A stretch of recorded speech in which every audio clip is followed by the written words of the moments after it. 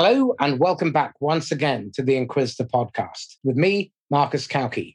Today, I have as my guest Simon Severino, who is CEO of Strategy Sprint. And you're in for a bit of a treat, and I hope it will be desperately uncomfortable. Simon, welcome. Hey, Marcos. Hello, everybody. Excellent. Simon, would you mind telling everybody your background in 60 to 90 seconds and how you got to where you are? I'm the founder and CEO of Strategy Sprints. We help people double their revenue in 90 days. We work only with service businesses and SaaS businesses, and we have developed a comprehensive operational system on how to run a lean and adaptive company. It's the Strategy Sprints method, and we do this in every time zone right now. Excellent. Okay, so this is stuff that should prick up people's ears, because we all want more cash, more time, more certainty. But why is it that so few businesses operate effectively and efficiently? Where do we start? I'm 18 years now in this business of being with executives in their team, structuring decision with them, taking decision with them. I have a long list of things that are not healthy and where they are flying blind. We can start wherever you want. The first thing is that they don't know their numbers. Yep. Nobody knows their numbers. There is not one person out there right now who gets all the numbers every 7 days, marketing numbers, operations numbers, and sales numbers. That's why that's the first thing we work on with them when they start working with us. They are all flying blind right now. Absolutely. So what are the numbers that they do generally have, and why are they not sufficient? So on average, people get from something like HubSpot or Salesforce monthly reports about things that are irrelevant, just fancy but not important, and especially they are cold. They are too late. Because the main info about marketing is who is hot right now, who is on your website today, wants something, and you need to reach out. And this is something that most people get every 30 days or never. Okay, so they're operating on lagging indicators, and they're operating on out-of-date lagging indicators. Yes, and in sometimes no indicators at all, because they don't even know, they didn't create a tagging system that triggers the CRM when somebody is on the page and somebody is hot. They don't even know. So they have a lot of people lurking, a lot of people on the fence, semi-ready with the small conversations. You bring them from 30% to 60% ready for the closing, but they don't even know who this is. Okay, so experience tells me that the majority of organizations fixate on the wrong data. So in the sales and marketing process, they focus on the number of marketing qualified leads coming through the top of the funnel. Then they throw them over the fence to become sales qualified leads. And more often than not, they're not actually identifying whether these people can actually make a buying decision or whether they're gophers who've been told to go off and find some information. They don't recognize or understand when someone is looking passively and wants to be anonymous, or when they're ready to have a sales conversation. So they're inundating and bombarding these people with irrelevant, poorly timed, worthless messages. And they consider that to be good marketing practice. And so they spend a fortune acquiring non-opportunities and poor leads, which tie up their sales resource. And their salespeople are spending an awful lot of time chasing dreams. Is that a fair summary? Let's ask them right now. So people listening, what are your marketing numbers of this week, your sales numbers of this week, and your operations numbers of this week? Now, if you ask me, our marketing numbers are how many people right now are on our website reading PDFs, having a watch time that is higher than average on our videos. These are our marketing numbers. How many people subscribed today to our newsletter? How many people opened more than one PDF on our website. This is what I get reported right now. The second thing in the sales department is how many people landed on our calendar, how many people did convert, how many people did reschedule, how many people do we need to follow up, and what's both the conversion rate and the amount generated in new closed deals. And the operations numbers tells me how many clients said that something is broken or something should be improved, and what's in their numeric happiness level from -100 to +100. That's what we call the NPS. So I have a number. And if it's 76, I'm happy. If it's below, I'm not happy. These are the three numbers that I am getting this week. And I'm getting them in an automated way. Even if I'm on holidays, these numbers, they pop up. So that would be flying on site. And now I can take decisions based on reality, based on my reality. And the next thing that you're probably going to ask is, what else do you see people doing wrong? And it's that if they have numbers, they have theoretical numbers. So people come to me and say, my total addressable market is this. And then I stop them in the middle of the sentence and say, that is not your number. That is a theoretical number. So if you are Elon Musk, then that's your number because he has access to that market. But you don't have access to that market. So I don't care about the total addressable market. I care about the this week accessible market. So what you can access this market, that's your total addressable market for this week. And that's what's relevant. So we will do something in that market to validate your assumptions. That you say, if I come with this solution, I will convert that percentage of people into buyers. Okay, then we will make a small test, a small experiment out of that. And we will test it in the next 2 days. In latest 3 days, we will have some numbers on a smaller scope that tell us if it would work on a bigger scale. That's a sprint. So you fast forward, you test it small, and you know if it works big. Now you have some market data. Nothing else is market data. Market research is not your research. Nope. Total addressable market is not your accessible market. Only your own data is what counts. So you have to collect your own data. And this is what we help our clients do. So why is it people don't collect that data? Is it ignorance? Is it because it's difficult? Is it because it's time consuming? They're resource stretched? I see two main reasons. One is they say, I don't have time. And the other one is, I don't rely on the data. Let's start with the first. If you don't have time for this, then you are sucked into operations. You are too much in the weeds. You are working too much in the business and don't have time enough to work on the business. So you're a bottleneck. Yes, you're the bottleneck. We have to get you out of the weeds and you have to regain time to work on the business. So you have to hire, delegate, systemize, and get out of there. Otherwise, you will never work on the business. And if you don't work on the business, it cannot grow. And if it doesn't grow, it cannot scale. And if it doesn't scale, there is no fun in running a business. Absolutely. Then do something else. But it's just a hustle. You're wasting your time. And it will eat you up.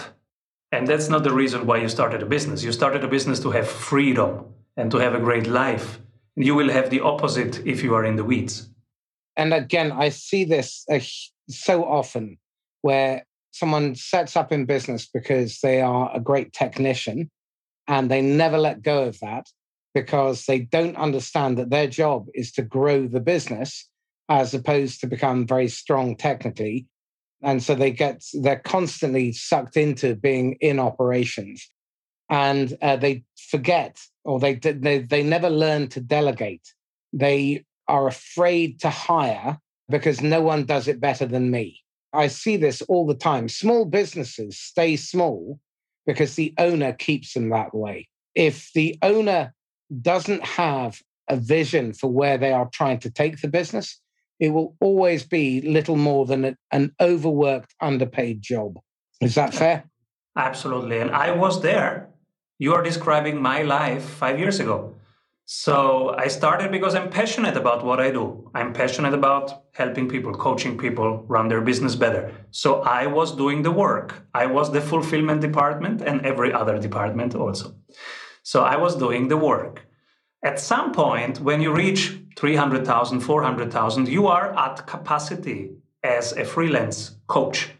You cannot grow that. And so you start to say no to clients. Then comes your dream client and says, hey, I have the dream project for you.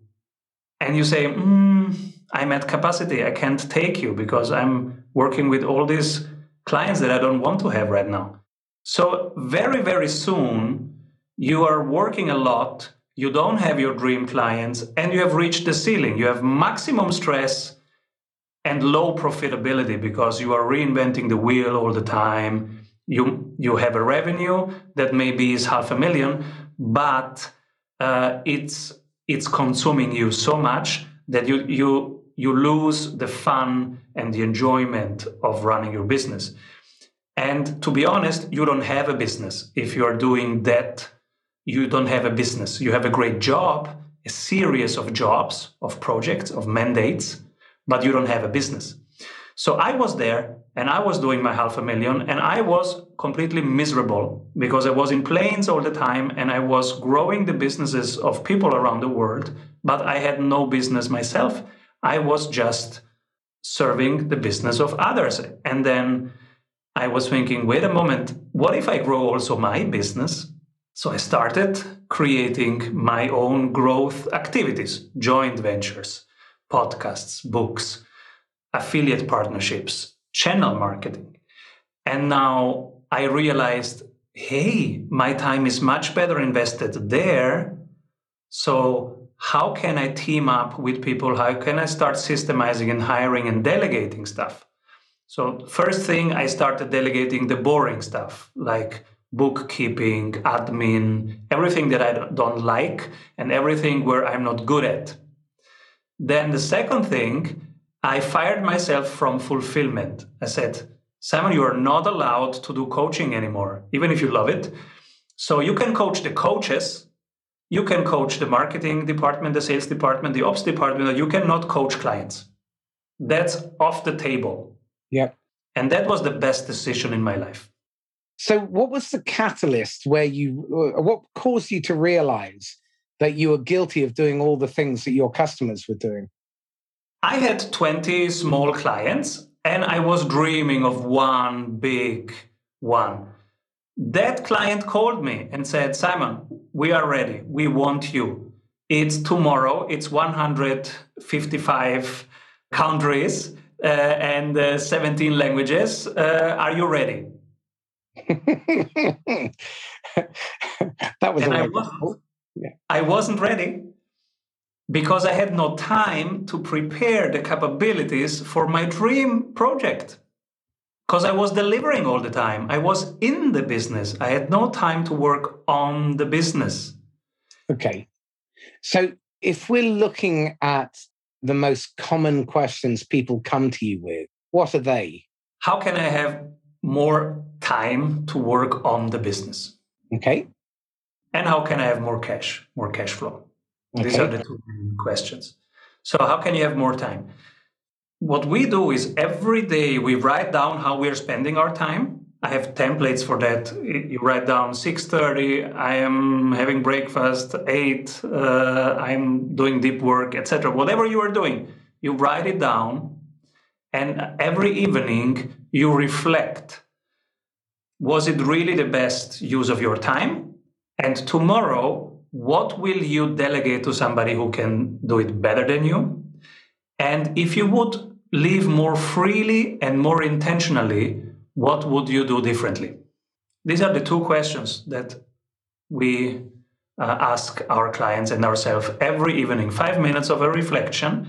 And after 3-4 days, you find the next one thing to delegate. You find the next one thing to systemize, to automate, to cut. And that's the best exercise you can do. Just write it on a post-it, and every evening you ask yourself, which one of these tasks can somebody do better than me tomorrow? And if I would live more freely and more intentionally, what will I do tomorrow? Okay. So again, this requires people to let go of the attachment that they have to being busy, being in the middle of things, being feeling like they have control. And there are two takeaways that I've got from this so far. One is that you have to release yourself from the attachment of being busy and thinking that you are the best person to do the work. The second thing is you have to be ready to relinquish control. And in doing both of those things, the irony is you end up getting more done and you have more control because you're not putting out fires with one hand and lighting more with the other. So what pushback do you get from clients in terms of their internal battle to be able to understand that systems set you free and delegation, automation will allow them better choices in life? Right now, everybody gets it because, like 2 years ago, I would get a lot of pushback in terms of, I don't think it's technologically possible. I don't think it works here in my industry. I don't think my team is ready for that. But the global pandemic has accelerated digitization for everybody. And now people are ready because they cannot afford anymore friction work, manual work, reinventing the wheel all the time. People are forced to have lean processes because if you don't have lean processes, your costs are too high. If your costs are too high, your profitability is not high enough. If your profitability is not high enough, you are at risk of not being in the game very long. So one thing I see many organizations falling into the trap of is chasing revenue rather than profit. What you make matters less than what you keep. What you keep, you can invest. You make, most of that goes to the tax man or to your suppliers or to your staff. So how do you focus people on the right end of that problem? We have created a template for that. We have reversed how a P&L should be built. So when you get your P&L, first of all, it's every 6 months or every 12 months in some industries. So we have created a sprint P&L for our clients, a template, which is a simple spreadsheet. It's just one tab of a spreadsheet, but they get it every 30 days. They get their P&L from their people. And it's reversed. The first thing, it starts with the net profit. Yeah. Then we have gross profit. Then we have costs. Cost of work, cost of marketing, cost of sales, cost of innovation. Then comes cash flow and liabilities. What do we expect to pay soon? What do we expect to get soon? And that's it. This is what they get every 30 days. We call it sprint finance, but it's really just a sane P&L. Instead of what they are getting right now, which is not sane because it's not soon enough, it's too late. 12 months later, it's too late. You need the P&L to take decisions now.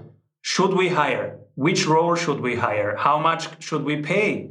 These are the decisions that business owners need to take every day. And on what do you base your decisions if you don't have this kind of sprint report? On Fantasyland, on narratives, on mood. Guesswork, hope. Hopium seems to be the drug of choice for many people in leadership, management, and sales. And it's very addictive, but it's very unproductive as well. So tell me this, once an owner or a founder realizes that they need to manage their P&L that way, What are the immediate payoffs that they get? Reality. The first thing that you get is reality. You are now facing the reality of your specific context and situation.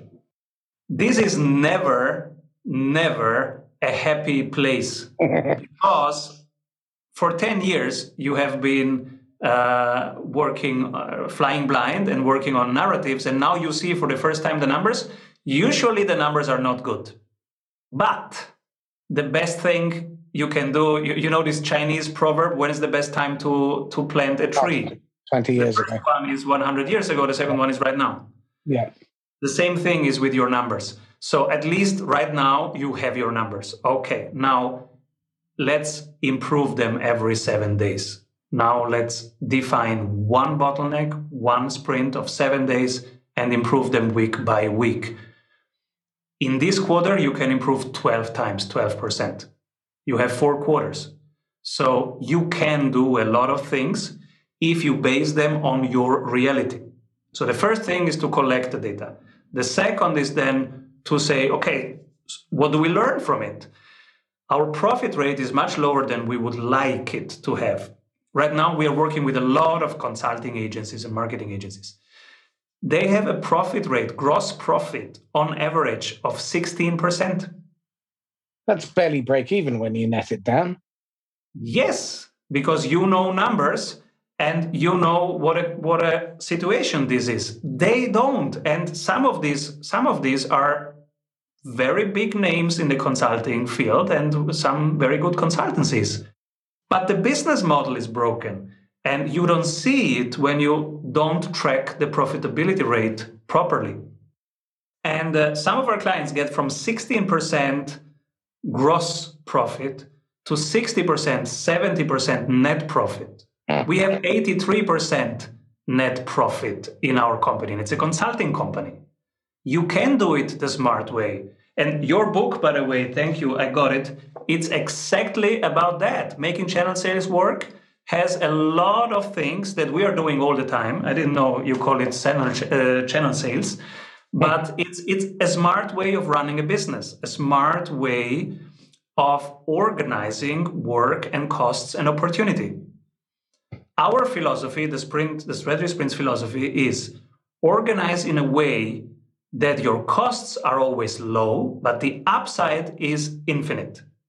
Absolutely. So you de-risk the negative volatility, but you maximize the positive volatility. It's similar when smart money invests. It's a similar principle. Low volatility, reduce it. High volatility, maximize it. This again then raises another question. When you've gone through that exercise, how often do you find that the client realizes that actually they've got a lot of the wrong customers? You realize it when you have a bad month. What happens when you have a bad month? Now you will see your cost structure. And the one thing we could say that is positive about the global pandemic is that everybody got a bad month, which is good for the reality check we are talking about, because now you have time to look at your P&L, you have time to look at your business model, and you see how bad the costs really are, because they are. And now at least you see them. So what happens when you have a bad month? Your costs are high, your revenue is not as high as it was, and now you see that you lack the profitability. You lack the cash flow to invest in growth activities. Because of course, right now, you have to do some sales activities that are also paid sales activities if you want to get back on track. Mm-hmm. And you will see, we don't have the surplus liquidity to do that. Our current costs do not let enough bottom line and top line in the business, so we cannot invest right now in a paid campaign. We cannot invest in long-term upskilling of our employees.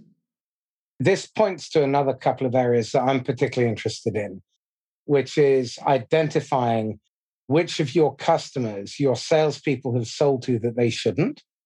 And that's very often driven by your compensation scheme, which is driven on revenue, not profit. And it's also driven on revenue, not customer outcomes. So, one of the things that I'm exploring at the moment is changing the compensation scheme so that you get paid a little for acquiring a new logo, but you get paid a lot when the customer achieves their outcome. You get paid a lot for renewals. You get paid a lot for the extension sales, so cross sells and upsells. But if it's driven around the customer outcomes and on profitability, not on revenue, then it focuses the sales team because salespeople are coin operated.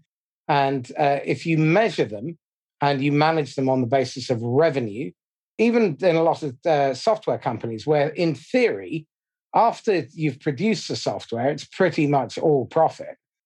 You look at the net profitability, the median profitability of the top 100 SaaS companies on the planet today, it's 0%. Now, that makes no sense.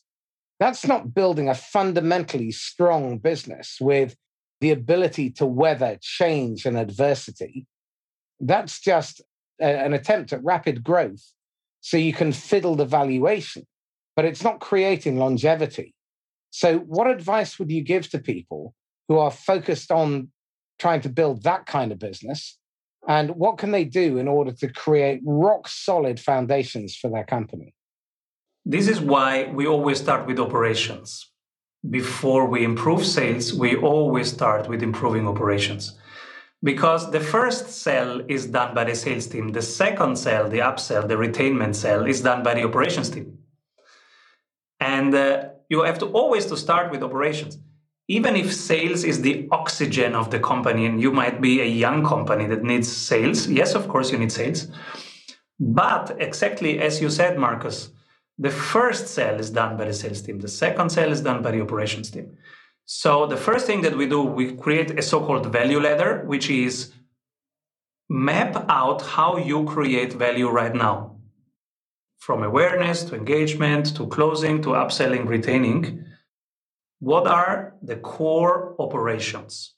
We start from the client perspective, which is a customer journey. What do they need at each stage? What do they experience at each stage? What's the gap? What can you improve?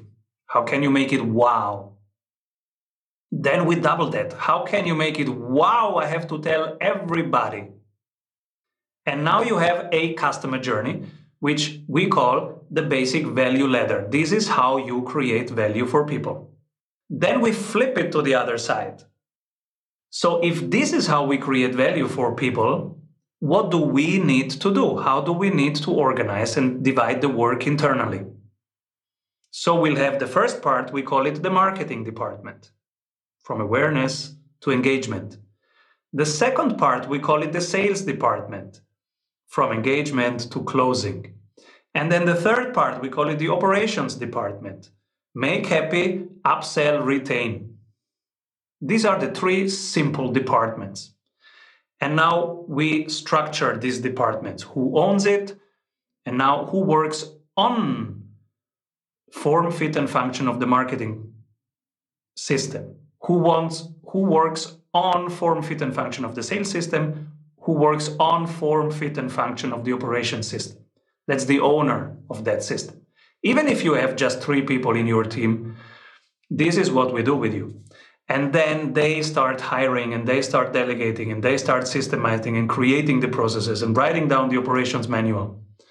And this is how you run a company. From there, then you can get more granular and more granular.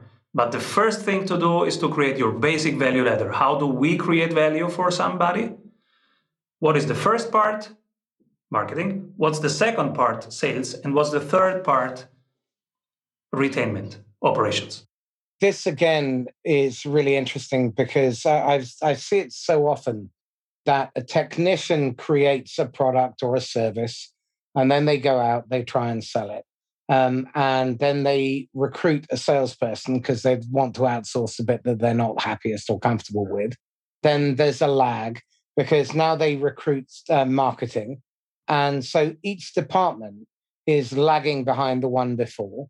And then you have a finance department comes in, and then human resources or something along those lines comes in. And actually, that's the wrong way round, because we should be leading with marketing, and sales is a subset of marketing, and finance, unfortunately, because the way businesses are invested in and history is not the dog that should be, or is the tail that's wagging the dog, because we need to have clarity in terms of our finances and our numbers. But if the customer is not satisfied and then outcomes are not being met, and if your employees are not highly engaged, then no amount of beating the drum around we've got to make more profit and so on, we've got to grow our revenues is going to make any difference, because you'll end up with turnover in your staff and churn in your customer base. So again, what advice would you give to those people who are saying, oh, we've got to manage the numbers? Because you can't manage the number. You can only manage the behavior that leads to the outcome, which is the number. So what advice would you give? I like people who say we got to manage the numbers. You didn't hear the finance department in my model. There is only marketing, sales, and operations, because I think that finance must be done by all the three. Everybody is responsible for cash flow. Everybody is responsible for profitability at every time in every part of the company. Because money is the energetic exchange, it's the oxygen and the blood of everything. So it doesn't make sense to have a separate department or a separate look at things, and you call that the money look on things. It's the oxygen and it's the blood of everything going on, of the value stream. If you create value, there will be money flowing in. If you don't, there won't be. So every department needs to create value, and that is measured in cash. Now, you have leading and lagging indicators, and you need both. You need input and output numbers. Input numbers. How many people did we call this week? How many people said yes? How many people said, no, let's call later? And you put them in follow-up. These are input numbers. And then you need output numbers. What's the lifetime value of a client right now? What's the cost of acquisition of a client right now? What's the cost of sales? What's the cost of delivering the work? What's the cost of marketing the work? These are output numbers. You need both numbers. And yes, some people need help defining and finding the right numbers. That's what we do with our clients. But we have them have 5 numbers in marketing, 5 numbers in operations, and 5 numbers in sales that are their most important numbers. So if they are subscription-based, you will have a churn rate there per week, per cohort. And if they are a service business, they will have number of calls in their calendar this week. But you need your 5 numbers, and you need them in real time, not months later. You need them now, in your weekly meeting, in one simple place, which can be a spreadsheet. It's still one of the best things you can have. A simple Google spreadsheet is wonderful. And if you have very complicated CRMs, even better, but you don't need them. The principle is that you get the right numbers, a few numbers, and you get them right now. That can be done via spreadsheet.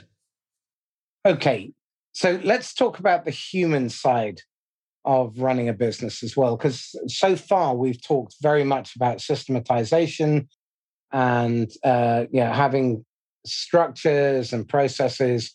So how do you make sure that all the different moving parts of marketing, sales, and operations are aligned and working in concert and are highly engaged? Communication is the most important thing, because you need to align activities and you need to make sure that they stay lean and they stay in a way that they build on top of each other, because they will start going apart bit by bit. That's why you need a meeting cadence that is helpful for you. Most meeting cadences of our clients are very similar. So there is something that happens every day there is something that happens every week, and there is something that happens every month. We call them the 3 habits. So you need one thing that is daily 10 minutes of a stand-up meeting where everybody says, this is the priority I'm working on.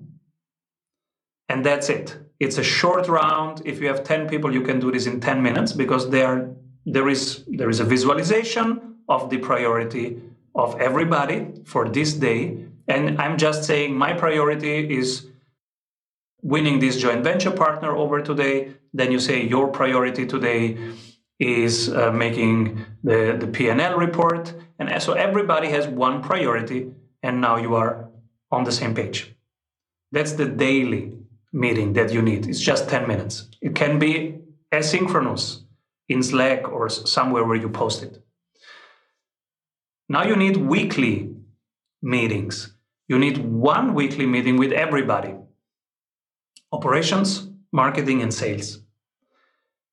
1 hour is enough. If you structure it well, 1 hour is enough per week.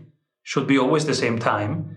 And you start with magic moments on the client side. And then you go to these 3 numbers. You get all these 3 numbers reported, marketing numbers, operations numbers, sales numbers, and then you say, okay, what do we learn from it? What do we need to improve? So this speaks to a shift towards a higher level of accountability, a learning culture, and requirement for everybody to be vulnerable and courageous enough to admit when things aren't working, when they're struggling, to ask for help when they make a mistake. So how do you manage that cultural shift away from what has traditionally probably been an environment which is quite political, where people try to hide their mistakes, where they say, I'm experienced, I hire experienced people, they don't need training, all this kind of stuff, and where people can hide behind excuses and blame? Yeah, it's from hiding to reality. It's the same transition to reality that we were discussing at the beginning. You start embracing reality, and reality is the number of calls that they did, and not whatever stories they want to present. It's the number of calls. And there is no good number or bad number, so there is no judgment there. You just want to improve week by week. And if it doesn't work, well, then let's talk about it. Maybe we're doing the wrong things, then let's stop doing these things. Maybe we're doing them the wrong way, then who can help me find out how I can do them better? That's the team spirit. If you think of a basketball team, they don't hide. They want to see the numbers. They have one goal. It's very clear. We want to get the ball right there. And everybody has one role. They are absolutely aligned on the next step. They have a set of tactics and tools that they have trained. And they want as much numerical transparency as possible. You want to know right now, was it in there or not in there? Is it 2 points or 3 points? So if you have a toxic culture, they want to hide. But if you have a sane culture, high performers, they want numbers and they want them right now. So when you implement this shift towards a reality-based culture, how often do you find that people leave the business because they don't like the spotlight being shone on them? Many people leave the business, and if they do, they have very good reasons. And most businesses are a place that you should leave. Elaborate. There is a lot of toxic culture. There is a lot of culture based on narratives instead of reality. And then things start getting political, and then it's not fair. Then it's just group dynamics. Are you in or are you out? Are you up or are you down? And that's a toxic environment. So as soon as you can get out of there, the better. And if you can create your own business, that's much better, because now you can make sure that the culture is healthy, that things are based on sane principles, the principles of reality, of simplicity, and of value, that you are really creating value for somebody. And you keep it simple, and you ask if it's really helping. That's where you get your numbers, because you ask your client, is this really helpful? And then they will tell you what you have to do next. You've just sparked two thoughts in my mind.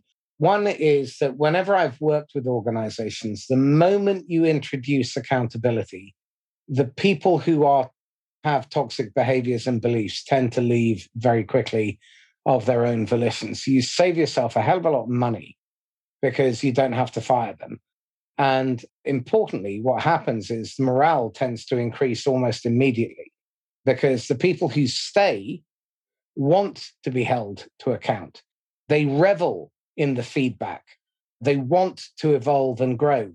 And for those of you who are not familiar with the 0.5% rule, if you have a culture where the objective, the stated mission is to improve your performance individually by 0.5% per day, by the end of a year, you'll be about 373% better over a 240-day working year. If you improve by 1%, the compound interest effect is a 1,400% improvement in performance. Now, the challenge with that is that unless you've done the planning and unless you have the systems in place, then operations comes to a grinding halt very quickly. So pay heed to what Simon has said, but make sure that you start with and you pay particular attention to operations. Because as you scale, and scaling is defined by growing without creating additional work or costs, then operations will inevitably come under more and more pressure. So, Simon, how do you make sure that operations is always ahead of your growth? By updating the value ladder. The value ladder is where you map down how we are currently creating value for somebody.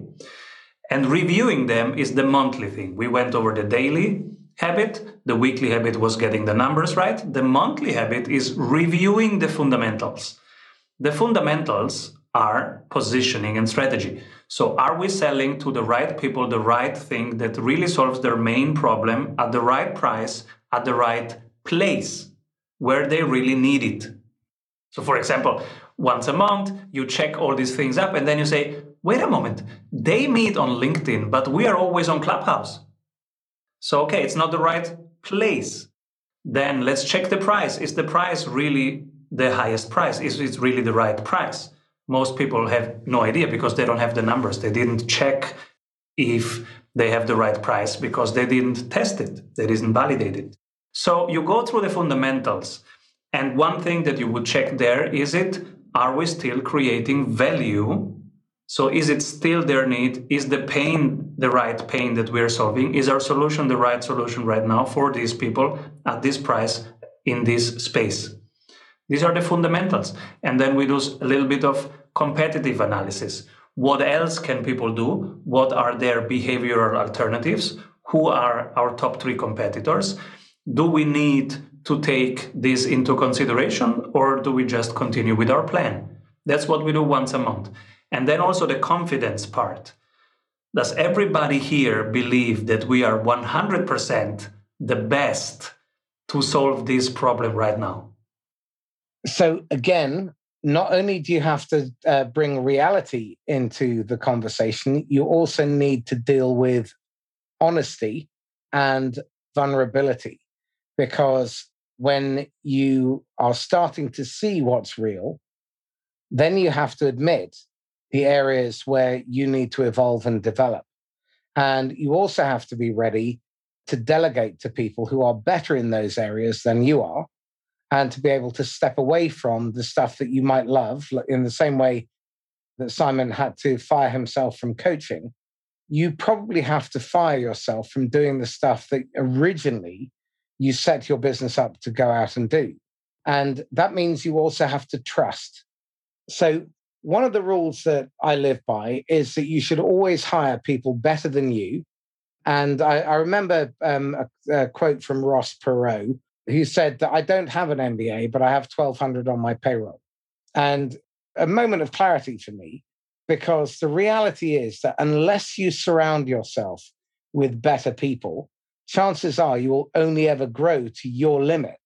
So this then raises another question. I'd be very curious about the sprints that you put in place around hiring, onboarding, and developing staff. Can you talk to me about those? Sure. So 274 templates is what our client gets, and 35 of them are just hiring templates. So hiring is really important. How you post a new job, how you interview people, how you deselect people and select people, and then how you onboard them. We are very nitty-gritty in this process, especially the onboarding. We take 1 hour every month to review the onboarding, the job scorecard. That's how we call it. It's a spreadsheet that is, I made a whole video. It's a half an hour video just on the job onboarding and performance review process, because this is so important. You need, the first thing that we ask when we onboard, like right now, I have just onboarded a new head of sales. So I can tell you how I did it. First, the job, when I post it on Facebook, LinkedIn, etc., I use it as a marketing tool. So be irreverent, break some rules, show the people that you are different. And so what I posted is, I'm searching a head of sales, and I did it completely different than the industry does it. And that was catching attention, and that was showing people that if they are like these people are, then they fit. So don't think of the traditional way of posting, do your way of posting, because you show your soul, your personality, your team culture, and that's important. The second thing is, when you onboard them, my first question was, what's your dream? So after 3 rounds of interviews, they qualified, but now they are in. And I said, what's your dream? And that was the most important question in these 90 minutes that we had together. And I wrote down every single word that he said. Every single word. CEO writing down every single word of the employee. This is important, because now this is where you have to double check your values, their values, your vision, their vision. Does it really go well together? Think of a marriage. That's not a date, it's a marriage. When you onboard a head of sales, it's a marriage. Yeah, absolutely. And before you put a ring on their finger, make sure you're compatible. Exactly. And then again and again and again. It's not just at the beginning and then you forget about it. It's again and again and again. So what's your dream? I wrote down every single part of it. And then I said, okay, thank you for that. Now, this is the dream of the company. And we went through the vision. Where are we in 5 years? How is every single department? And what will be your department's contribution to that? Why does it matter? And then we went through all KPIs and the behaviors expected, and how we will review behaviors and how often, and how we will review numbers and how often. And then we put it in each other's calendar. So we put 60 minutes performance review, head of sales, in both of our calendars every 30 days. And we will go through that nitty-gritty from his perspective and from my perspective. And we will do that. And it will be 60 minutes every month. And that's a big ask of 2 busy people, but it is important to us. Well, it's way too important to leave to chance. So I'm with you. I mean, when I'm hiring and onboarding, whether it's a new employee or a partner, I work on 120-day cycles, because the research is very clear on this, that a new employee is putting the company, the job, and the manager on probation. And if you don't set them up to succeed in that first 120 days, you've just sunk a load of money and time, and the opportunity cost of them failing is immense. SRC did a study, but this was 12, 13 years ago. But what they found was 40%, so 2 in 5 senior executive hires fail within a year. So the fact that you're hiring someone experienced does not exempt you from going through a really rigorous onboarding process and making sure that there is regular accountability. And when you're putting together an onboarding process, make it clear. What do they need to know? By when do they need to know it? Where can they find it? How will it be measured? What are the behaviors associated with it? What are the red flag indicators? What are the consequences of non-performance? How do you escalate? What are the conversations that you're going to need to have along the way to ensure that they are getting the support that they need? Equally, how are they going to feed back to you to ensure that the onboarding process remains fit for purpose? Just because you've done something once, twice for the last 5 years does not mean it does not require regular reviews. So key processes, make sure somebody or a group of people are reviewing those processes at least once a quarter, if not every 6 months, to make sure that they're still fit for purpose. But so many organizations hang on to traditions and behaviors, and we've always done it that way. Well, so what? It may no longer be relevant, or it may need refinement or adjustment to cope with the current environment. And that's what survival of the fittest is all about. Now, those that can adapt to where you are at the moment, not where you were 3 years ago. So how do you manage expectations where people are resistant to this constant evolution and change? Looking at it, embracing it, looking at it, and having a conversation about it. But the first thing is to have the reality on the table. So to really collect what the market is saying, what the clients is saying, and what your team is saying. We also ask for the team NPS. So the same question to the client: what's working, what's not working, what should we improve, who else needs this? We also ask this our team. And that's a very important conversation to have. What's working right now on the company level, on the product level, on the team spirit? What should we improve? And what's your take on this?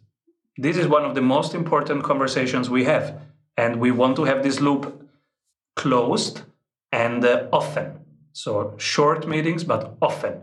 Every week we have a full meeting, but also just a marketing meeting, a sales meeting, and an ops meeting every week. And this is where these topics pop up, because we want to see them. We have a non-judgmental way of looking at numbers. There are no good numbers and bad numbers for us. Whatever the number is, we will improve it by 1% this week. That's it. So when you get that compound incremental improvement across all these different areas of the business, what shifts in culture do you start to notice within the first 12 months? First thing is that people start having ownership of the things. They are not just infantilized like in most organizations where you have like parents and kids talking to each other, which is an awful thing to have. But you have all grown-ups, and they are really talking on eye level, and they have trust to each other, and they ask for each other's perspective. So, for example, marketing comes in and says, this week the subscribers are 412 instead of 617.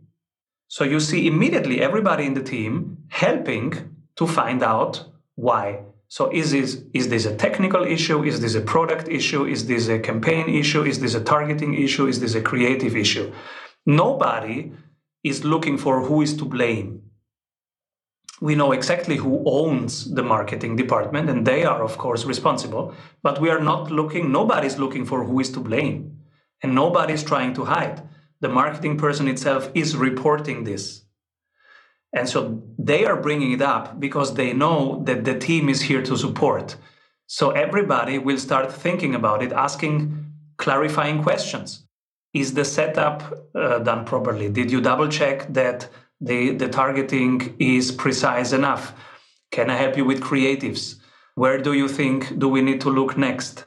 This will be the conversation around it. So it's a very helpful conversation. And we all learn and we all get smarter through this conversation. So it's absolutely okay. And we really expect that people bring problems and say this number is not as high as we want it, because that's what we do. That's what a weekly meeting is there for. You want to know where you are, and what to improve next. There is no perfect scenario in business.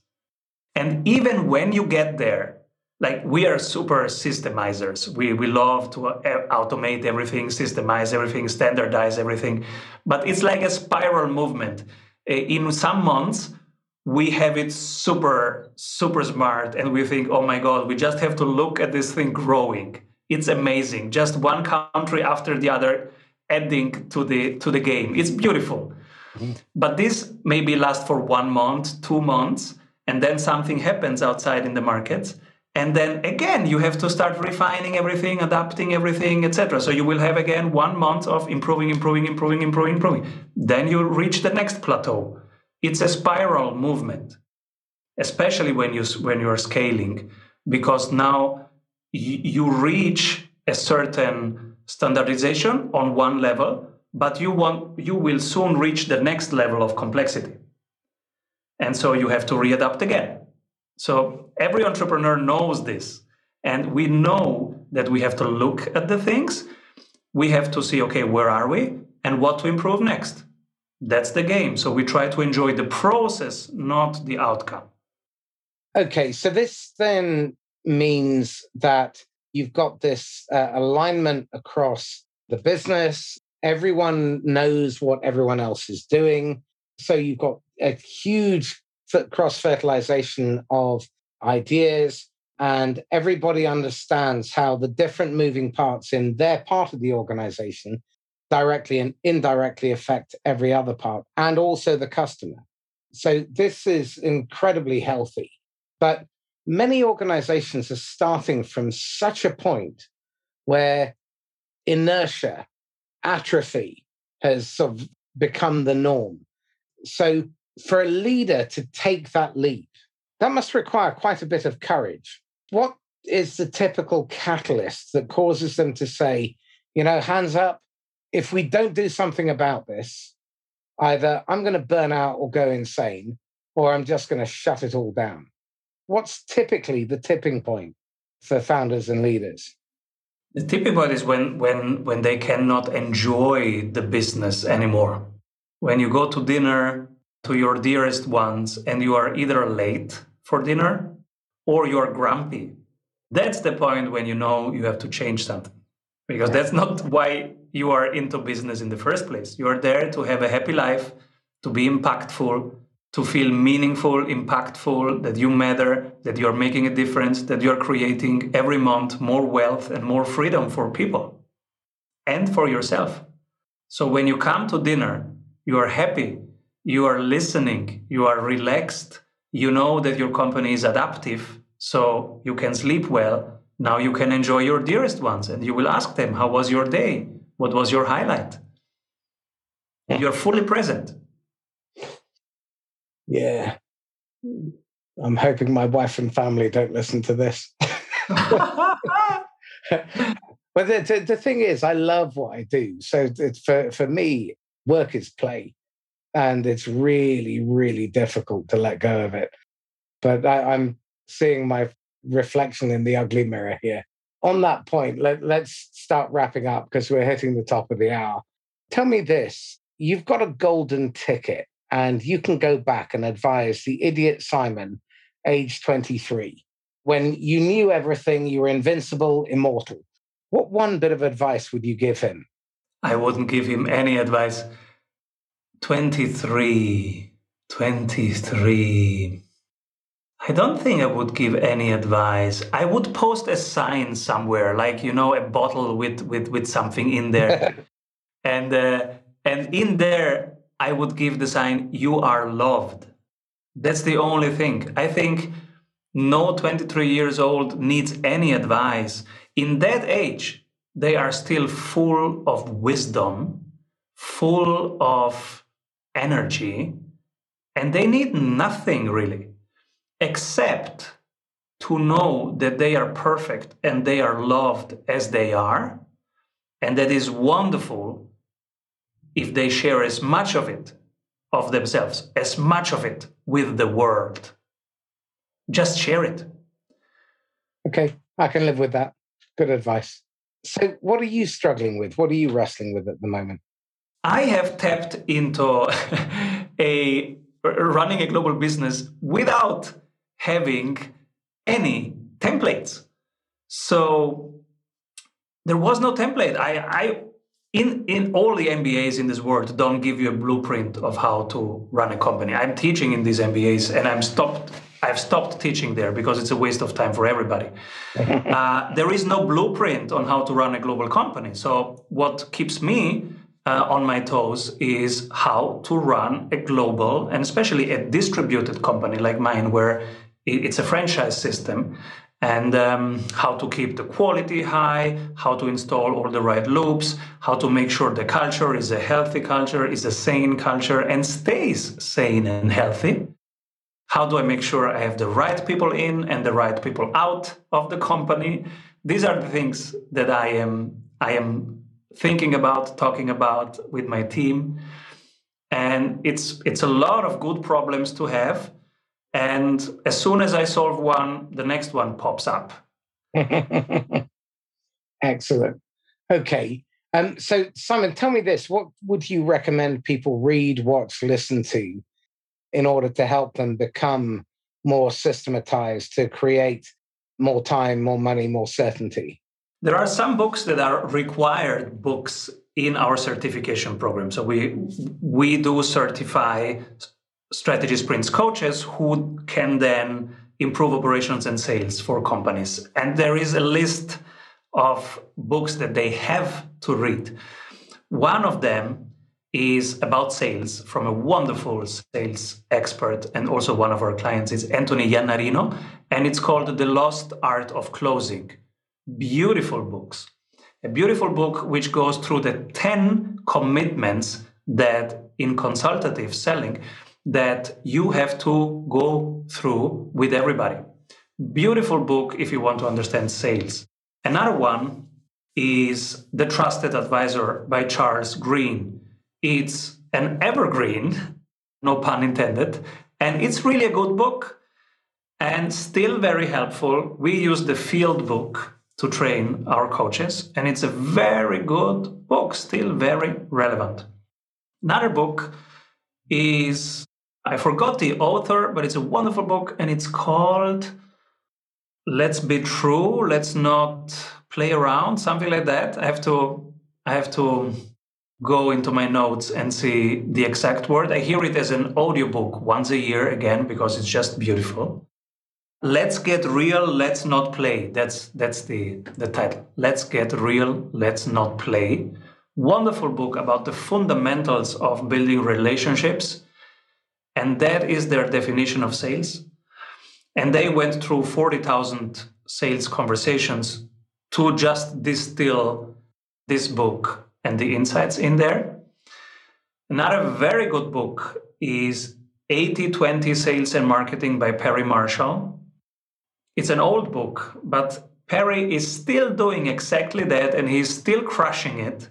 And it's also full of eternal, simple truths, like find the few things that work and build on them.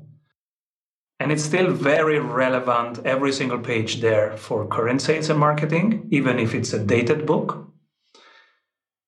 And then I like a lot Ogilvy on advertising. I hate rules. and then there is Chris. Chris is a former FBI negotiator. Now, negotiation is not sales, but there are similarities in terms of how do you understand the other person. Is your emotional capability of understanding the other person high or low? So I like Chris' books, Never Split the Difference, Chris Voss, former FBI negotiator, because I think he asks a ton of good questions there. It's not one-to-one applicable, and I have applied all the things that Chris says. They do not work for me. I have a very different way of doing it in my own company, in my own context, but I still recommend the book because it is asking very relevant questions and it is challenging you. So you will be challenged as a listener, as a reader. Have you read Keith Cunningham's The Road Less Stupid? No. Must read. You will love it. At the end of each chapter, there are a series of really uncomfortable, painfully obvious questions. And it's one of the 5 books I wish I'd written. The other one I would strongly recommend you read is Principles by Ray Dalio, if you haven't read that. And another one, which is really important that most people don't pay heed to, is Just Listen by Mark Goulston. So it's teaching you to listen empathically. Mark Goulston is a friend of mine and is a wonderful person. And mine. Yeah, no, he's one of my mentors. Beautiful. Excellent. Well, look, and we've come to the top of the hour, sadly. So how can people get hold of you? I hang out in our Facebook group, which is called Entrepreneurship in Sprints. It's a private group, but if you say you come from Marcos, I will let you in. Then I hang out on every social media. On Instagram, we are Strategy Sprints. On LinkedIn, I'm Simon Severino.